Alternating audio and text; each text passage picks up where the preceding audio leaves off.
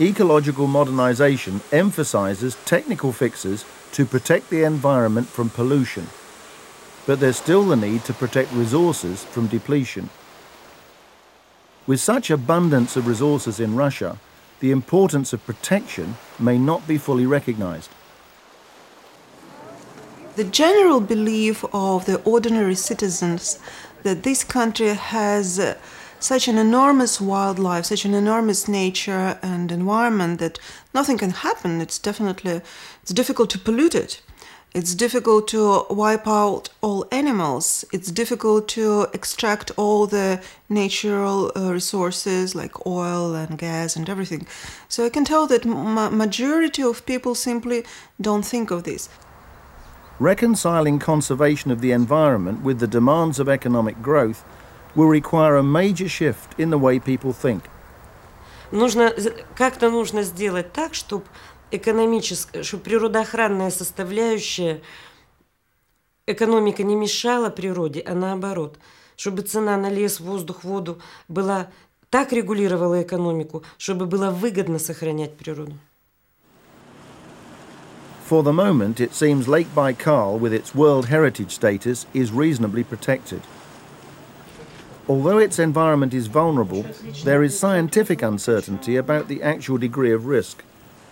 Те изменения, которые мы наблюдаем сейчас, они занимают пока еще очень короткое время и действительно жестко связаны с внешними условиями, с условиями природными, с природными условиями, вот как.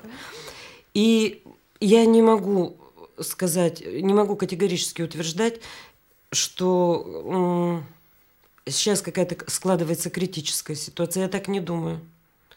Я уверена, что в Байкале пока все в порядке.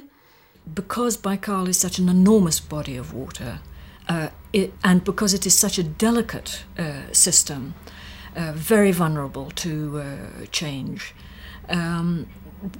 it would be very difficult to say exactly when the point of no return will occur. Have we already reached that point, or has Baikal still got the capacity to restore itself to its original state, when I say original state that it was in, say, 100 years ago? So far, Lake Baikal seems to have survived relatively unscathed, despite the economic pressures it's experienced during Soviet times and in the subsequent period of transition.